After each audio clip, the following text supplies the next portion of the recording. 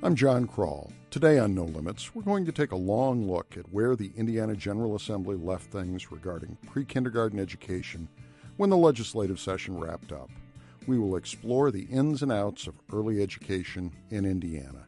My guests are Christina Hage, Vice President of Public Policy for the United Way of Central Indiana, Mike O'Connor, Senior Director, State Government Affairs, Eli Lilly Company, and Ted Maple, President and CEO of Early Learning Indiana.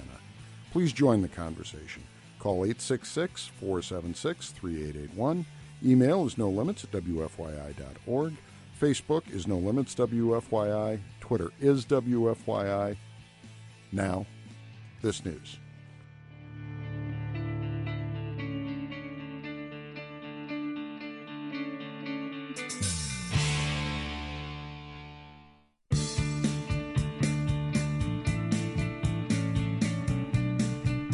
Welcome to No Limits. I am John Kroll, Director of Franklin College's Pulliam School of Journalism, publisher of theStateHouseFile.com, and your host. We're going to be talking about changes in pre-K education in Indiana. If you want to join the conversation, as I suspect a lot of parents will want to do, you can give us a call at 866-476-3881. You can send us an email at nolimits@wfyi.org. You can find us on Facebook at nolimitswfyi or on Twitter at WFYI. My guests are Christina Hage. She is the Vice President of Public Policy for United Way of Central Indiana. Mike O'Connor, who is Senior Director for State Government Affairs with Eli Lilly Company. And joining us soon will be Ted Maple, President and CEO of Early Learning Indiana. Well, Christina, welcome to the program. Mike, welcome back. Thank you. Thank you. You're working your way back into being a veteran of the program. So, Christina, I'm going to start with you. It was a long session, and attention was focused a lot on, obviously, the big ticket items, roads and bridges, infrastructure things. And even a lot of the education attention wasn't necessarily focused as much on pre-K as it was on changing the role of the state superintendent of public instruction and all of that. So a lot of people may not be aware of what happened during this session. Can you give us a quick thumbnail, and then I'll ask Mike to do the same? Sure, of course. So this session was building on a couple of sessions ago. In the state of Indiana, we have two pilot programs around pre-K. We have the On My Way pilot program, which is in 5 pilot counties, and we have an early education matching grant program that goes directly to providers. During this session, we were looking to expand the On My Way program to include more counties, and at the end of session, it was expanded from the current 5 pilot counties to add an additional 15 or 20 total counties. They'll be looking to expand it more to rural counties to see how those students in those counties can have access to high-quality pre-K. So which 15 counties were they, Mike? I mean, well, and the perspective from the partnership to work together, so there's a corporate partnership working under the umbrella of the United Way, was, quite frankly, we said, we're not necessarily the best people to say which 15 counties. Mm-hmm. We really left it to the state's Department of FSSA to say, there are, where do we have kids that need? We'll probably all, what's 92 minus 5? 87 counties have needs, but then sort of where is the infrastructure where we can take advantage of that and get to as many kids as possible with the money that the state legislature has appropriated for it. So we left that really to the experts who know where these programs are. And then we said, but we know we've got these 5 counties where we have kids on waiting lists, Marion County being primary, and we even have a third program in Marion County called the Indianapolis Early Learning Program, where that's where Lilly and some others came and talked with you about that. Yes. Where we put matching grants in when Mayor Ballard made it part of his program a few years ago. So we asked that we be able to expand within the 5 original pilot counties also to get to those kids that we know that are on waiting lists and families who have said we want to take advantage of those programs. Probably ought to take it a step back and just ask, and I'll start with Christina on this, but why has pre-K and early learning become such a priority for United Way, for companies like Eli Lilly, for a lot of of Indiana, and I think you probably can sense where the follow-up is going to be, but why is this so important? So that's a great question. So, as a state, we spend $24 million a year annually on kindergarten remediation. What that means is that kids show up to kindergarten not prepared to learn. That ultimately holds them back their entire life. So if you think about a child entering school not ready to learn, less likely to pass their kindergarten reading test, which then less likely to graduate, which then less likely to become an active member of the workforce. So as you look at families and self-sufficiency, it's really a two-prong approach. It's helping the child at 4 years old be prepared for kindergarten while also allowing the family to go back to work. So the reason United Way got so involved in this is we see this as moving people to financial stability while also creating a pipeline of talent and having families better prepared and contributing members. Mike, why is it a priority for Eli Lilly? Well, it's a priority for Eli Lilly because we view this as our home state, certainly our home county, our home city, and we are one of the state's major employers. We have around 11,000 people within the state of Indiana that we employ, and then if you count that multiplier of sort of people that supply us everything else, add another 25, 30,000 people. And as we look at workforce issues, as Christina described, it's sort of this process by which once kids get behind, it's harder and harder to catch up. The old stat, we decide how many prison beds we need by looking at-risk third graders, that sort of thing. The other thing is, as a company, right, we take risks every day because we develop medicines, the majority of which are going to fail at some point in the process.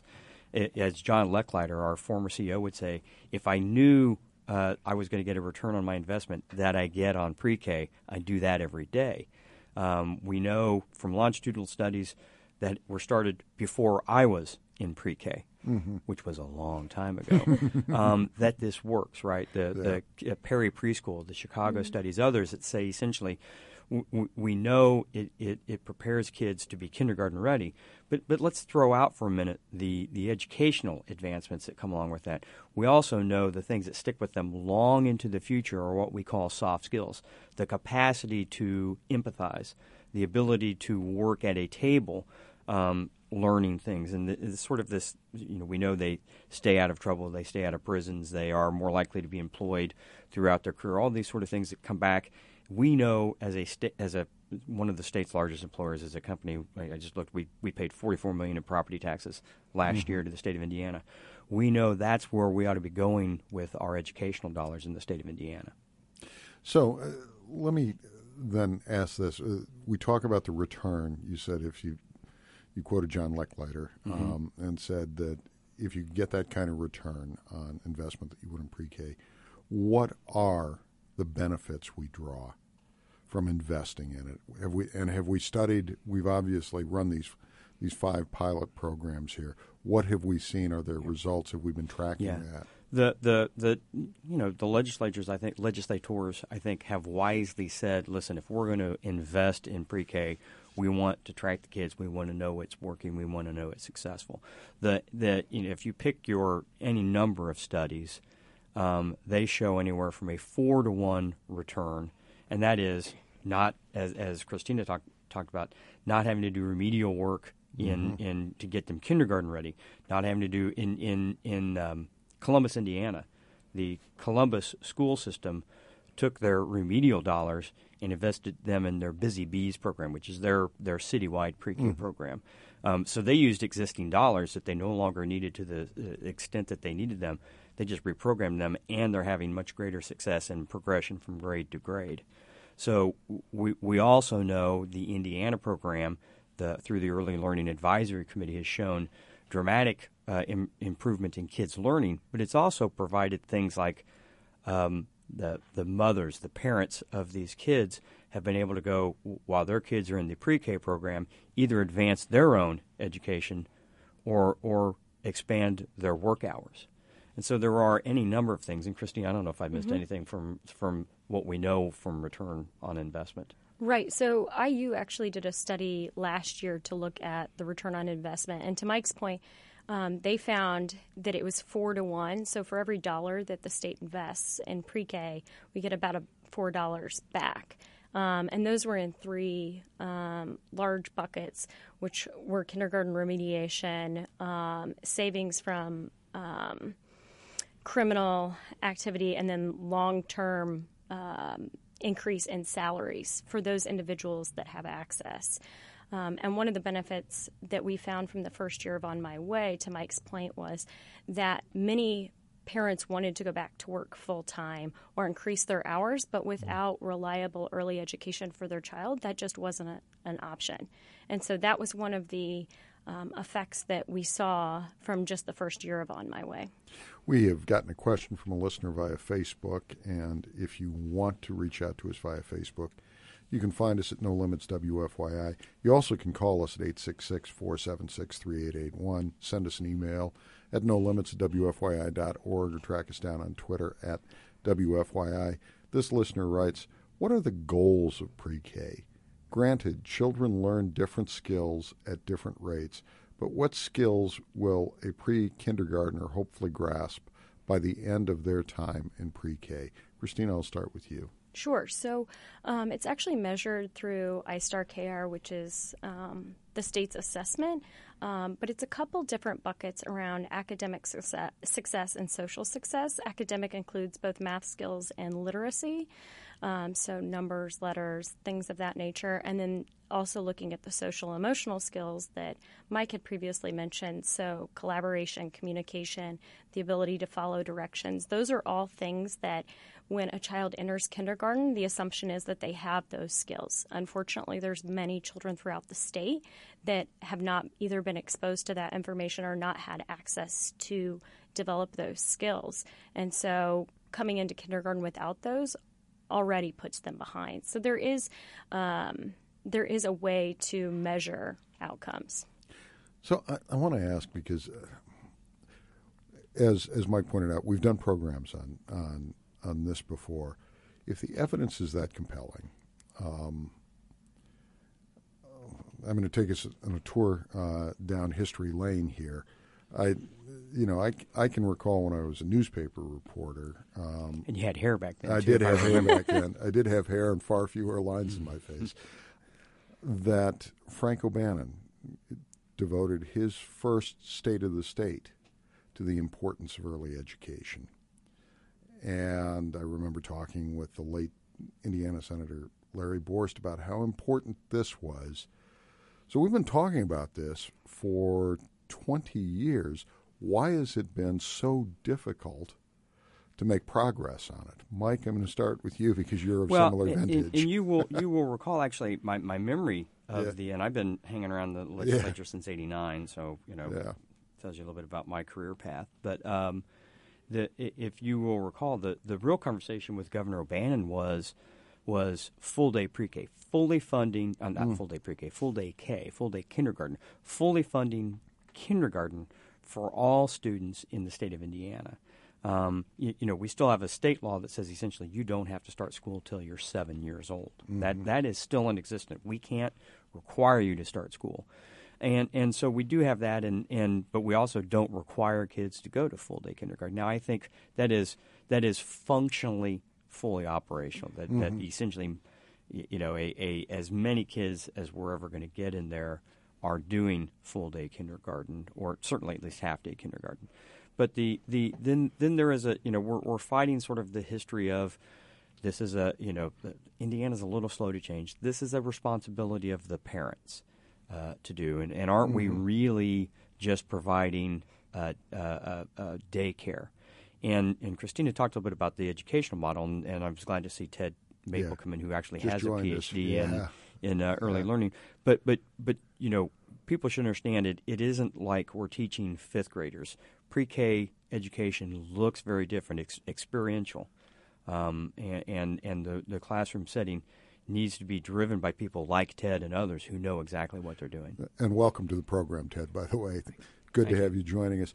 I guess where I'm going, and I remember Governor O'Bannon's speech where he talked about how a lot of the new research showed that age was the age at which people soak up information the most quickly, which is why we needed to be investing in.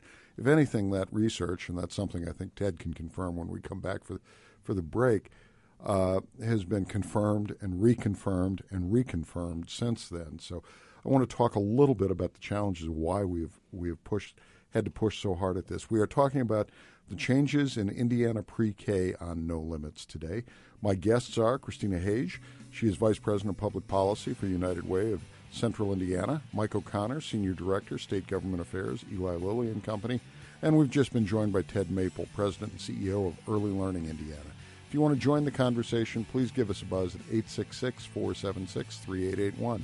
I'm John Kroll. You're listening to No Limits. Please stay with us.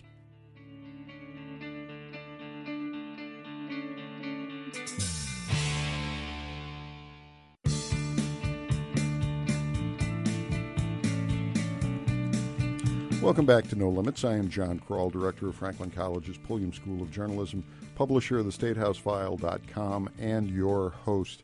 We're talking today about the changes in Indiana pre-K coming out of the just completed session of the Indiana General Assembly. If you want to join the conversation, please give us a buzz at 866-476-3881. You can send us an email at nolimits@wfyi.org. Find us on Facebook at NoLimitsWFYI or on Twitter at WFYI. My guests are Christina Hage. She is Vice President of Public Policy for United Way of Central Indiana. Mike O'Connor, Senior Director, State Government Affairs, Eli Lilly Company, and Ted Maple, President and CEO of Early Learning Indiana. Ted, I queued you up right before we went to the break. The premise of my question about why it's been so hard to make progress on pre-K was that there's research showing that those early years are a huge missed opportunity, that in fact the brain absorbs information at a much faster pace at that time, and that healthy, well-balanced children actually need it. Could you speak, as the one who does have the PhD and has studied this stuff, could you speak to that and say whether in fact that's the case and maybe cite some of the research?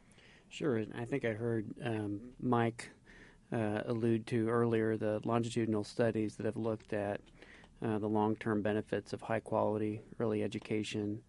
In fact, since then, there have been over 100 studies that have shown in different ways that children benefit from high-quality early ed, not just preschool, but high-quality child care, birth through 5.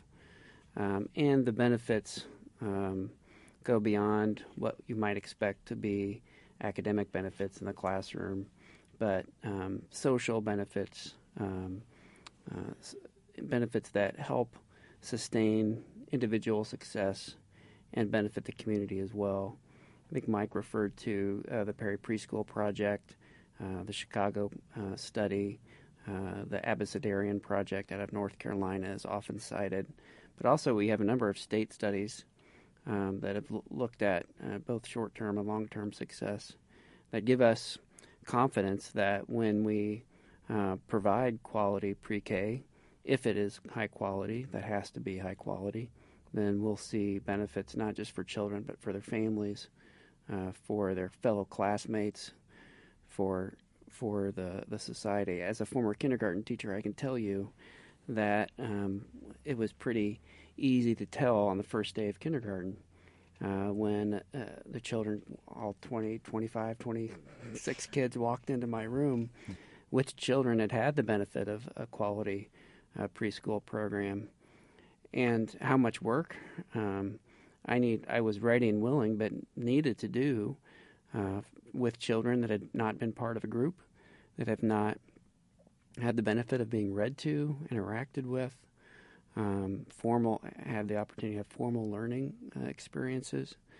And it's not just a challenge for that child, but it's a challenge for his or her classmates, because the teacher then has to focus all the more on children who need them more.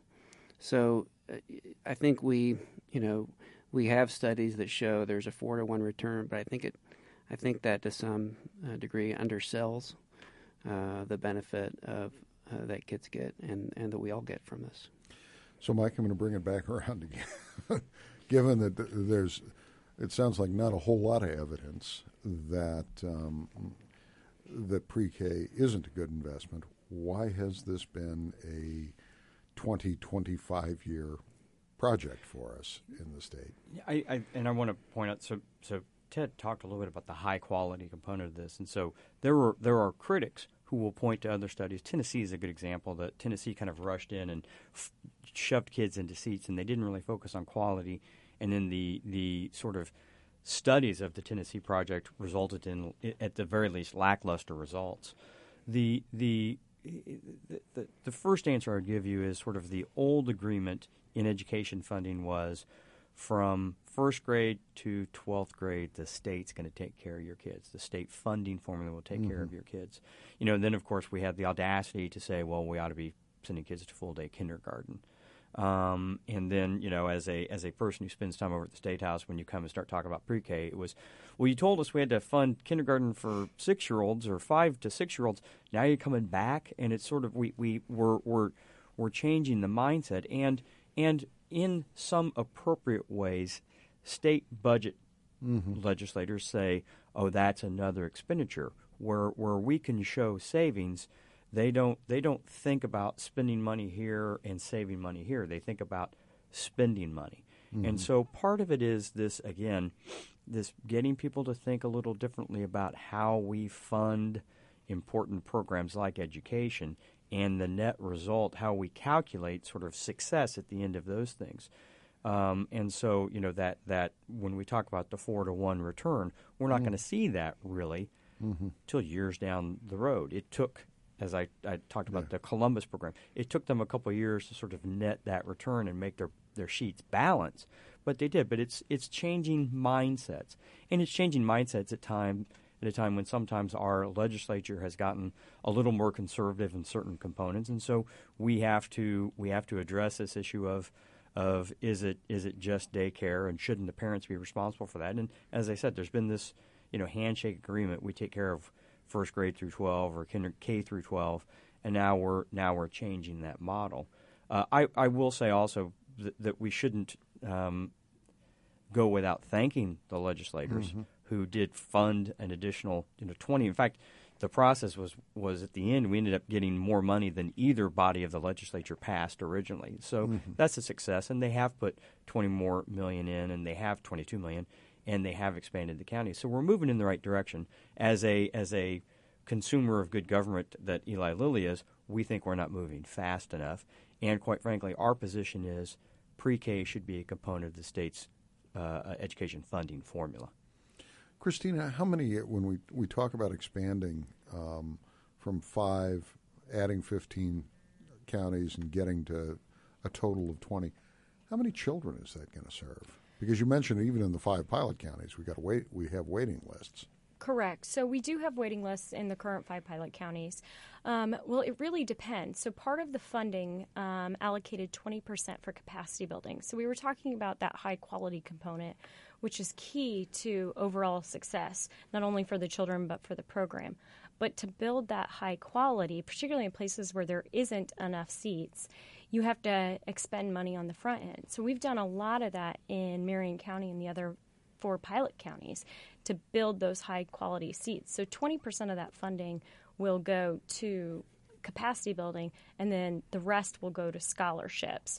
So it depends, but I think that the state is looking for ways to stretch state dollars. So layering federal dollars, which is our Child Care Development Fund block grant that we get from the federal government, layering that and then putting the On My Way dollars on top of that so that we can serve as many kids as possible. If you're just joining us, we are talking about changes in Indiana pre-K out of the just completed legislative session. If you want to join the conversation, you can send us an email at nolimits@wfyi.org. You can find us on Facebook at NoLimitsWFYI, on Twitter at WFYI, or you can do what a listener named Don has done and give us a call at 866-476-3881. Don, welcome to the program. Yeah, hi. I had a question. There was a study, in fact, NPR did a report on it back, I think it was around 2005, dealing with the benefits of Head Start, and they found that there were really minimal results, and they basically petered out by the third grade, so that early education basically was initially beneficial and it was measurable in the first, I think, kindergarten, first, second, and then petered out. Why should we think that this program is going to be any different as far as the benefits? Thank you for the call and the question, Don. Ted, I'm going to throw that one to you. Sure. I have a couple different responses to that. One is, I think our government learned a lot from that original study and has really increased the standards and quality of the Head Start program. So I'm very optimistic about where Head Start is going, and we see that taking shape in Head Start programs all over Indiana, all over the country. So I think Head Start it's a new day for Head Start, and we're optimistic about the quality and outcomes we'll get from Head Start in the future. But in terms of benefits diminishing by third grade, that is something we do hear sometimes, and what we see is that is relatively temporary, and that benefits do persist, especially around social and behavioral skills, even much further beyond third grade. And I think it's also worth addressing the importance of ensuring that children continue in quality education, kindergarten, first, second, and third grade. Pre-K is not a magic or a silver bullet. It can't solve the world's problems, so it needs to be coupled with great experiences birth through 3, and then great education after that. So we want to ensure that pre-K is part of a quality educational continuum. We've gotten a question from a listener named Ashley who did not want to go on the air. She asks, would like to know if all children generally benefit from pre-K or just a certain group of young children. Ted, I'll throw that one to you first. But Christina was smiling too, so I'm going to give her a crack at that one as well. Well, my kids benefited from a quality pre-K program. I think most of us, I think I heard Mike said his kids went to pre-K. I think all kids benefit from pre-K to some degree, but there has been a considerable amount of research that's shown that children in disadvantaged homes or low-income families who are less likely to have access or less likely to have the supports early on in life get the greatest benefit. Christina? I would agree with that. This legislation was specifically focused on low income and offering that access to individuals and families that couldn't afford it. But I have a 3-year-old, and I see time and time again him learning new skills, being able to spell words at 3 and count, and things that, yes, I could teach him at home, and we do supplemental, but that experience in the classroom with other children and with teachers that are trained to be able to help him learn is immeasurable. So, and we probably ought to talk about it because we mentioned this several times. How do we define what are the standards of high-quality pre-K? Mike, I'll go with you, but I want to hear Ted's thoughts as well. That's actually a key component. So there are the On My Way program. There are levels 3 and 4. One of the things this conversation got started back. Ted was actually in the United Way position when you heard Christina mention the CCDF program, which is the federal program. There were no health and safety requirements for the daycare centers that the CCDF dollars were used at. And so one of the things we went through and methodically sort of building stair steps up was saying, listen, if you're going to receive government dollars of any kind, you ought to have at least the basics of health and safety standards. And then you don't qualify to receive scholarships as a daycare as a pre-K program unless you're at either level 3 or level 4, which are curriculum based. They're obviously the health and safety standards. And I'd hand it off to Ted or Christina to go into a little bit more detail, but it's that whole component of making sure that the kids are exposed to a high-quality learning environment. Okay. Ted. So, as Mike alluded to, we as a state have over the past several years implemented a a stair-step approach to quality, what we call our Path to Quality rating system. It originated in Fort Wayne and was implemented statewide in 2008. And what it does is really sets the bar for safety standards, for educational environment, for families to ensure they're taking their children, especially at their levels 3 and 4 of the 4-level system, to a program that incorporates a curriculum that has trained teachers. But I would also say that we need more than that. We need to make sure that teachers are highly effective. Pre-K is no different than K-12. It's really all about the teacher and ensuring that we have a well-educated, well-trained, well-compensated teacher that is effective, that is responsive, that is tuned to the individual needs of the child is what is going to make the difference for that child. And when we talk about the difference between 3 and 4, that 3 is the minimum that they qualify for government funding, what are those distinctions? Christina? Sure. So level 3 is, as Ted mentioned and Mike mentioned, with curriculum, so specific curriculum based on the child's age. Level 4 is the national accreditation, and the state recognizes a number of different national accrediting bodies to make those a level 4. Okay, so to qualify to be level 4, you have to submit to an accreditation process by some educational institution. What is the ideal when we talk about pre-K? Are we talking about from age 3 on, Ted? Well, I think the state's program is focused on 4-year-olds, so the year leading up to kindergarten. But I'd heard you mention earlier that you wanted to have great experiences from birth to age 3. Yes. I was aware the state focuses on 4, so I caught the discrepancy there. I think there's an enormous amount of research on how the brain develops in the first 3 years of life. Early Learning Indiana is an organization that serves children birth through age 5. Parents, families need high-quality child care for infants and toddlers, just like preschoolers need a great experience. And so we need to make sure that we're also working with our partners around the state and our communities to connect families with quality programs for their very young children, because those kids need good experiences as well. So if we're trying to, and I probably ought to get some sense when we talk about the waiting lists and all of that, what the demand is. I mean, here in Marion County, Mike, I think you'd indicated that was the place where the waiting lists were the longest. About 2,000. That's at least from last year's data. And we've gone through enrollment for this year, but I don't know what the waiting list is for this year. So from a CCDF standpoint, we're over 2,000 kids, under 127%. So a family of 4 that makes less than $30,000 are waiting for a CCDF voucher.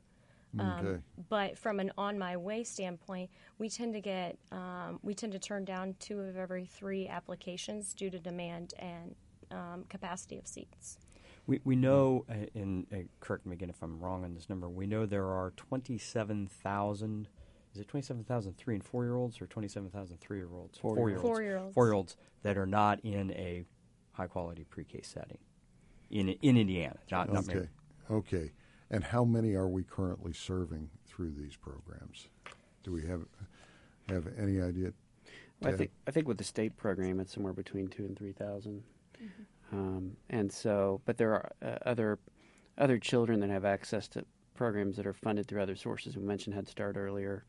CCDF is a program that also serves many 4-year-olds in a level 3 and 4 programs. So, and schools provide a lot of pre-K as well. But your point is there is still a great unmet need. Yeah, and that's where we're going to go here in the last segment. We are talking about the changes in Indiana pre-K here on No Limits. My guests are Christina Hage. She is the Vice President of Public Policy for United Way of Central Indiana. Mike O'Connor, who is Senior Director of State Government Affairs for Eli Lilly Company. And Ted Maple, who's President and CEO of Early Learning Indiana. If you want to join the conversation, please give us a buzz at 866-476-3881. Send us an email at nolimits@wfyi.org. Find us on Facebook at No Limits WFYI or on Twitter at WFYI. I'm John Kroll. You're listening to No Limits. Please stay with us.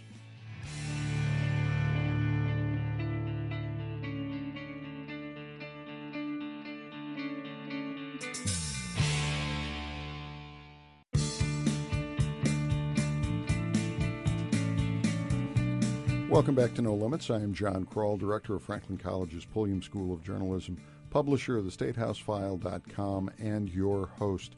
We're talking about changes in pre-kindergarten education here in Indiana following the just completed session of the Indiana General Assembly. If you want to join the conversation, please give us a buzz at 866-476-3881. You can send us an email at nolimits@wfyi.org. Find us on Facebook at nolimitswfyi or on Twitter at WFYI. My guests are Christina Hage. She is Vice President of Public Policy for United Way of Central Indiana. Mike O'Connor, he is the Senior Director, State Government Affairs, Eli Lilly Company. And Ted Maple, President and CEO of Early Learning Indiana. So I heard earlier, I think it was Mike, but Christina came in pretty quickly, that the goal long term is to see that pre-K is made part of Indiana's education funding formula, and that it is part of Indiana's education system. Got to ask the question, what would that cost? Do we have any estimates on that? Because I imagine if just getting these pilot programs has been a heavy lift, that's going to be a very heavy lift. And it depends upon how you define it. So if you define it as universal, I'm going to quote Senator Kinley, who I think at one point in time told me something in the ballpark of $400 million. We have, as an organization, we have as a coalition, really wanted to focus on kids in need, right? So whether it's that 127% of poverty, one of the important components of the legislation that was passed allows in the 5 pilot counties, if we get to the kids, the scholarships to the kids at 127%, we're allowed to go up to 185% of the poverty level. And if you think about the cost of pre-K, I think the scholarships are $6,600? $6,800 per kid. If you think about the cost of what, and that doesn't really cover the full cost, but a family at 185 is $45,000 per year. It's hard for them to afford that. My kids, when they were that age, we're really focused on the kids that are in need. And I think anywhere between our estimate, and that's all it is an estimate, is between $200 and $250 million. Okay, per year. Per year. Per yes. year. So we'd be looking at over a 2-year budget cycle, about $500 million. Then, right now, and don't forget, we would as this plays out, there's always the investment period. As this plays out, there will be remediation money that isn't spent. We hope, right? That isn't spent because we won't have to remediate for kindergarten. I could pull out the IPS budget, as you know. I've begun to know that one very well, to show you at every grade level where we're investing in remediation. And so that there are efficiencies in the system that get netted out. So while the cost of that program may be X, you will see the savings all the way down the line. So and if I recall correctly from the example of Columbus, Indiana, you said it was about a 2 or 3 year before they began to see some of the returns? I think that's anecdotal, but I believe that's what they said. They had to sort of front the money, and then they were able to phase out a good portion of their remedial spending. How would this? Among other things, I would think you'd have to change some infrastructure things, because many of our traditional schools aren't really they're set up for people of a certain age, even the elementary schools. Would this look like? And Ted, I'll throw this one to you first, but I'd like Christina's thoughts as well, since we are kind of moving into uncharted territory here. If we did make a statewide commitment to pre-K, what would that look like in some sense? Well, I think Christina alluded earlier to set aside of 20% of the funding that would be available for capacity building around the state. So helping school districts, I'm assuming, other organizations, communities, develop and grow seats in their community, expand quality options for families. Early Learning Indiana, with the help of a Lilly Endowment Grant, has been able to provide capacity building grants all over the state, and will continue to do that, because as it stands now, if we had all the money that we needed, we couldn't serve all the 4-year-olds in Indiana in a high-quality setting. So we have some work to do to build a program. We can't make the mistake that Mike alluded to that Tennessee did and just build it fast without the infrastructure and quality we need to make sure we get the outcomes. Yeah, take the field of dreams approach, right? That if you build it, they will come. If you're just joining us, we're talking about pre-K in Indiana. If you want to join the conversation, you can give us a buzz at 866-476-3881, as Josh has done. Josh, welcome to the program. Thank you for having me on. Certainly. What's on your mind? Yeah, I've just got a couple comments about the mandatory or the optional pre-K, I guess, at this point. It seems to me that the speaker was saying that he can see a big difference between someone that's been involved in pre-K and when they're coming into kindergarten, and I would fully expect that because most parents aren't taking very much time or putting forth any efforts to train and teach their children to prepare them for kindergarten. It seems like they're wanting to, they have to work or they want to work, both parents outside the home, and they're wanting to delegate the responsibility of teaching and training their kids more and more to someone else. And I have some friends that teach, and I've heard a lot of them say, if the parents are involved, that's what really makes the difference, more than the pre-K program or the preschool program. It's the parental involvement that seems like the missing key to this puzzle, and that if we can put together programs that will adequately prepare and teach parents to be able to train their children themselves instead of passing that responsibility on to someone else, that would take care of a lot of this debate. And we wouldn't have to be devoting more of our state budget to pre-K. We could be devoting that to training our adults to be better adults and better parents.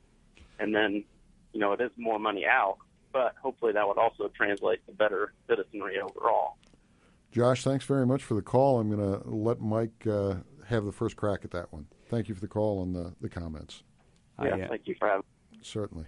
A lot of what I've learned in this sort of arena, it comes from my friend Jim McClelland, who was the president and CEO of Goodwill Industries, now as the state's drug czar. And he hates that term, by the way. He would say, and if you know what Goodwill does, we're dealing with these type of issues all the time. We have a high school at Goodwill now. Yeah. What Jim would tell you is, if I knew then what I know today, I would open up a pre-K facility. And for the folks who say it is all about parental involvement, they may be right. And there are some components of this program, by the way, the state program, where if your child is going to avail themselves of a scholarship, there are parental involvement requirements for exactly that. But in the end, we have an issue, and we have to fix the issue. And Jim would say we need to get over that, and we need to just do what we know works. And I will tell you, again, whether it's the Perry Preschool or the Chicago studies or everything else, and in fact, the Indiana study that has shown the engagement in the program that the parents gain has provided all sorts of external benefits outside of just what we're seeing with regards to progression of the learning environment for the kids. Christina, and we hear this kind of argument echo through so many of our educational debates about, where I'm trying to think of a neutral way to frame this question, and there really isn't one. Is this in some ways kind of a false choice? Rather than being an either-or, should we be talking more about this as a both-and? That we need more parental involvement. We also need more early education opportunities. So I would say yes, and actually the language that passed had a lot of parental engagement components to that. So one of the benefits of the system here in Indiana is that it is all based on parental choice. So one of the unique parts about our program is it's a mixed delivery system. And what I mean by that is a parent gets to choose if their child attends a high-quality center, a school, a private school, a home, a registered ministry. They are able to, in essence, select the type of environment they would like their child to learn in, and we as a state support that as long as it's high quality. And as part of the legislation that passed this last session, with the help of both House and Senate leadership and the governor's office, was about making sure that parental engagement piece was center as we move forward with this program. We've gotten a question via Twitter from a listener named Philip. And again, if you want to send us a tweet, you can find us at WFYI. Philip writes, and we talked about this a little earlier, but it probably bears repeating. How do you define high-quality preschool? Ted, I'll throw that one to you. Sure. I'll also talk about parents in my answer because I think it's important to a high quality preschool program will do everything it can to partner with and engage parents. In our 10-day early learning centers, we employ about 200 early childhood teachers, and I think all of them would agree with me when I say, as important as teachers are, a parent is the single most important person in a young child's life. And a good early childhood program will do all it can to partner with and support parents in their role as their child's first and most important teacher. So there are things that programs can do. There are programs can communicate with parents, give them information. We have a texting initiative called Bloombright, where parents can receive free text two times a week on tips on how to engage with your kids. Good programs can help 4-year-olds when they're ending pre-K transition into a kindergarten that best suits their needs and their individual preferences. So I think a quality program does engage and involve families.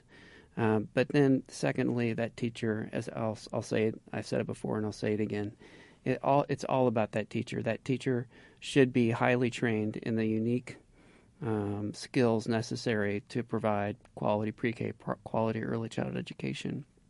And that teacher has to have the right disposition.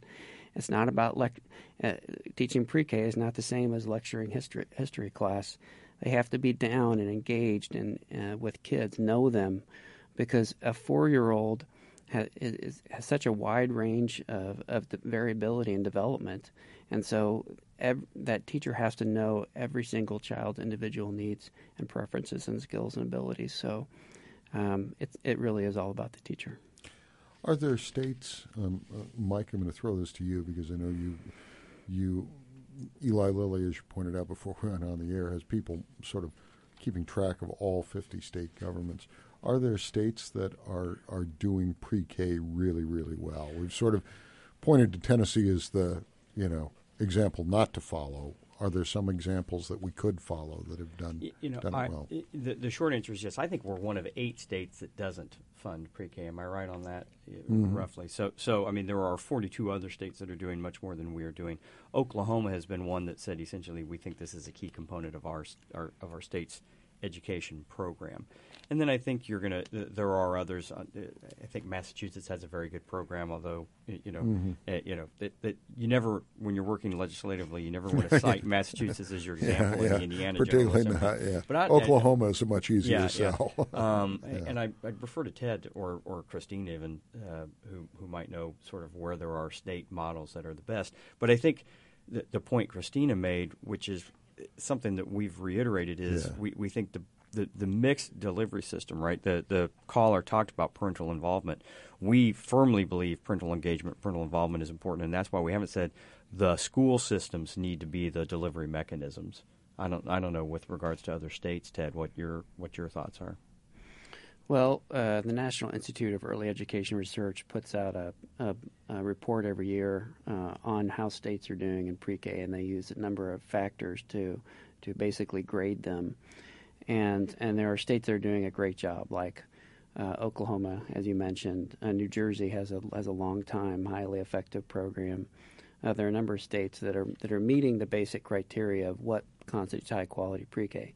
Is the teacher highly trained? Are there standards in place? Are the children using a curriculum that's based on what they need to learn? And so I think while there's lots of variability in quality across the country, and there's lots of variability in how it's delivered, I think Indiana has an opportunity to really step up and be one of the best states. We're very similar to a program in Minnesota that works in kind of the same way. It's voucher driven, it's parent choice driven. I think that model works really well for Indiana because it gives power to families, and it recognizes that a good pre-K program can happen in a school and a child care center and a faith-based organization, provided that it meets quality standards. Well, one thing I want to, we've skirted around it, but I don't think we said explicitly.